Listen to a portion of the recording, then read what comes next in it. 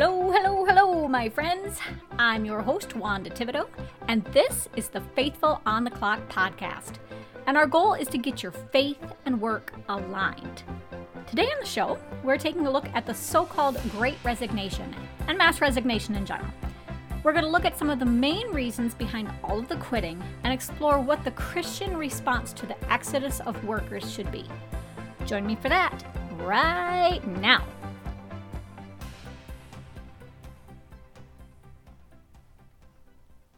Jumping right in here today, the Great Resignation, I think we've all heard about it in the United States, but it refers to the massive number of people who have quit their jobs since the start of the pandemic and who are still leaving. And I've got a ton of links in the show notes for you already, but just for some context about how big this exodus is, CBS News reported that 4.5 million Americans left their jobs right before the holidays in November 2021. So this is way above the normal quit rate, okay? And it's not just in the United States that we're seeing this kind of stuff either. There was a piece in Bloomberg Business Week that talked about how we're seeing it in places like China and Germany too.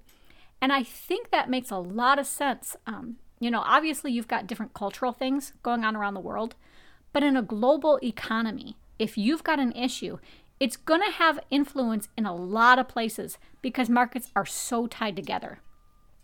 And I wanted to talk about this today because I think a lot of businesses are approaching this just from a logistical or numbers issue. Workers are pointing to existing problems like low pay, lack of flexibility as reasons for leaving.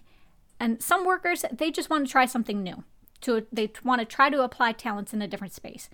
And so a lot of companies are trying to attract talent by sweetening the pot in terms of their compensation packages or perks. We also see a lot of companies, they're getting so desperate for staff that they're waiving previous requirements that they had, like drug screenings or certifications and things like that. But the other thing we're hearing is that people are leaving because they're just unhappy.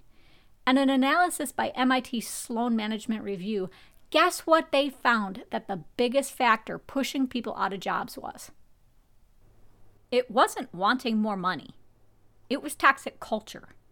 And in fact, that was 10 times more important than compensation when it came to predicting retention. So workers really don't feel like they have purpose in their work. They don't feel respected or valued. And they're really thinking about, if you see business as a two-way relationship, then what are they getting back from the employer to make the sacrifices they make worth it? And that's a much bigger, much different problem because it suggests that there are issues with the way that we view each other, in the way that we're treating each other, and the way that we've structured our systems. So if you want to address just the first side of this, if you do the math, I absolutely think that people have a point and that they need more financial support from their employers. They need a living wage. Right now in the United States, the National Low Income Housing Coalition found that there is no state where someone working full-time for minimum wage can even afford a two-bedroom apartment, okay? That's a real issue. And we have the data on the support programs, people who have been getting money from the government through the pandemic, they're not misusing it. They really are using it for basics like utilities, food, childcare. And scripture is very clear that employers are supposed to give fair pay, that you have to recognize the position that people are in. Deuteronomy 24:14 through 15 says, "Don't take advantage of a hired worker who is poor and needy." It says, "Pay them their wages each day before sunset, because they are poor and counting on it." Even with slaves, Colossians 4 verse 1 says, "Masters, provide your slaves with what is right and fair, because you know that you also have a master in heaven." So I think as Christian leaders, we're not supposed to look at the fact someone's in a bad situation and use that against them when we're negotiating and hiring. We shouldn't say, beggars can't be choosers, and force them to accept what's not going to sustain them. We really need to look at the data that we have. And we've got an obligation to review wages against what people need every year or even every quarter, and not just wait until people complain to make adjustments. And I think that we should assume that if the majority of the workers we have are advocating for a pay increase, and they've got the statistics to back it up, they can bring you documentation on what they have to deal with or what they're doing. That's not just them being greedy. That's us, okay? We're the problem for having dropped the ball and not paid attention to what they need. Now, on the other side, with people just not being happy, I think I can kind of wrap my head around pay problems a little better, because it's easy for me to understand how company leaders can get tempted to try to keep more and more of their money. We associate wealth with a lot of positive things, but to just ignore it when people are sad, to just turn your back on someone who feels lost or worthless and stressed out, that cuts deeper to me. Because what's the motivation for that? For dehumanizing people to the point where they just say, I give up, I'm out, I'm not doing this anymore. There's nothing behind that except your own bias and ego. So when I see the Great Resignation or any mass resignation where people just aren't feeling seen, I think the biggest thing that you as a Christian professional have to do is to ask yourself, what justification do you have for dismissing someone or putting yourself ahead of anybody else? It's not your status. Galatians 3 verse 28 says there's no Jew or Greek, slave or free. We're all one in Jesus. It's not how well you've done. Romans 3 verse 23 says we've all sinned and fallen short of the glory of God. It's not that you're more talented either.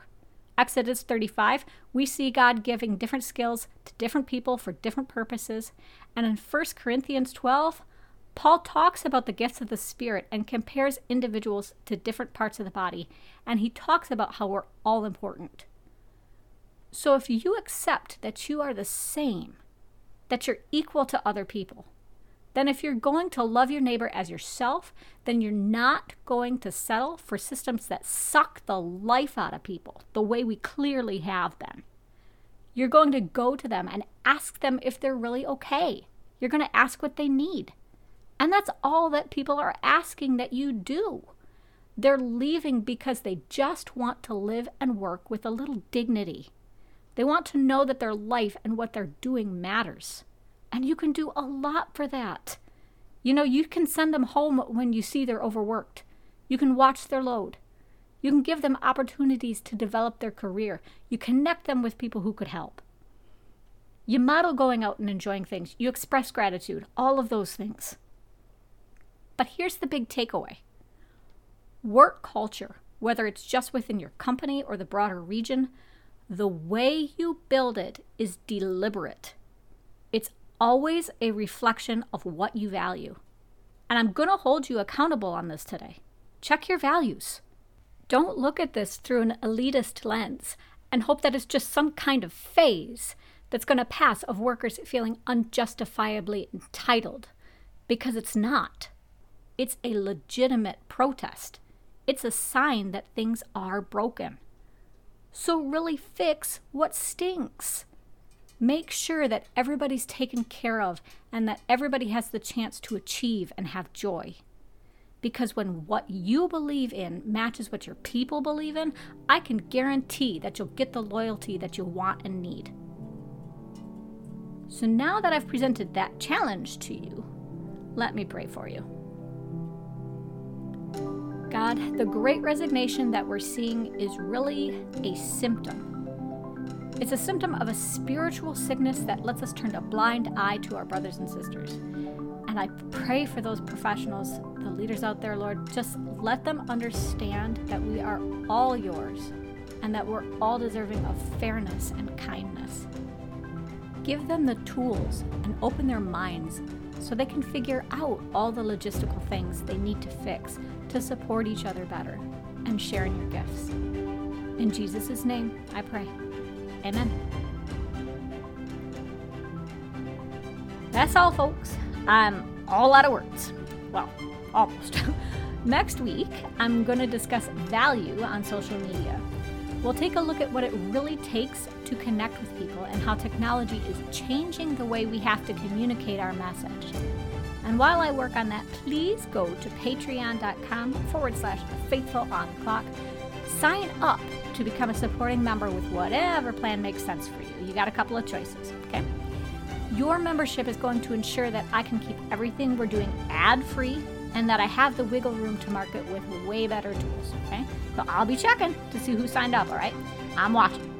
Until next time, be blessed.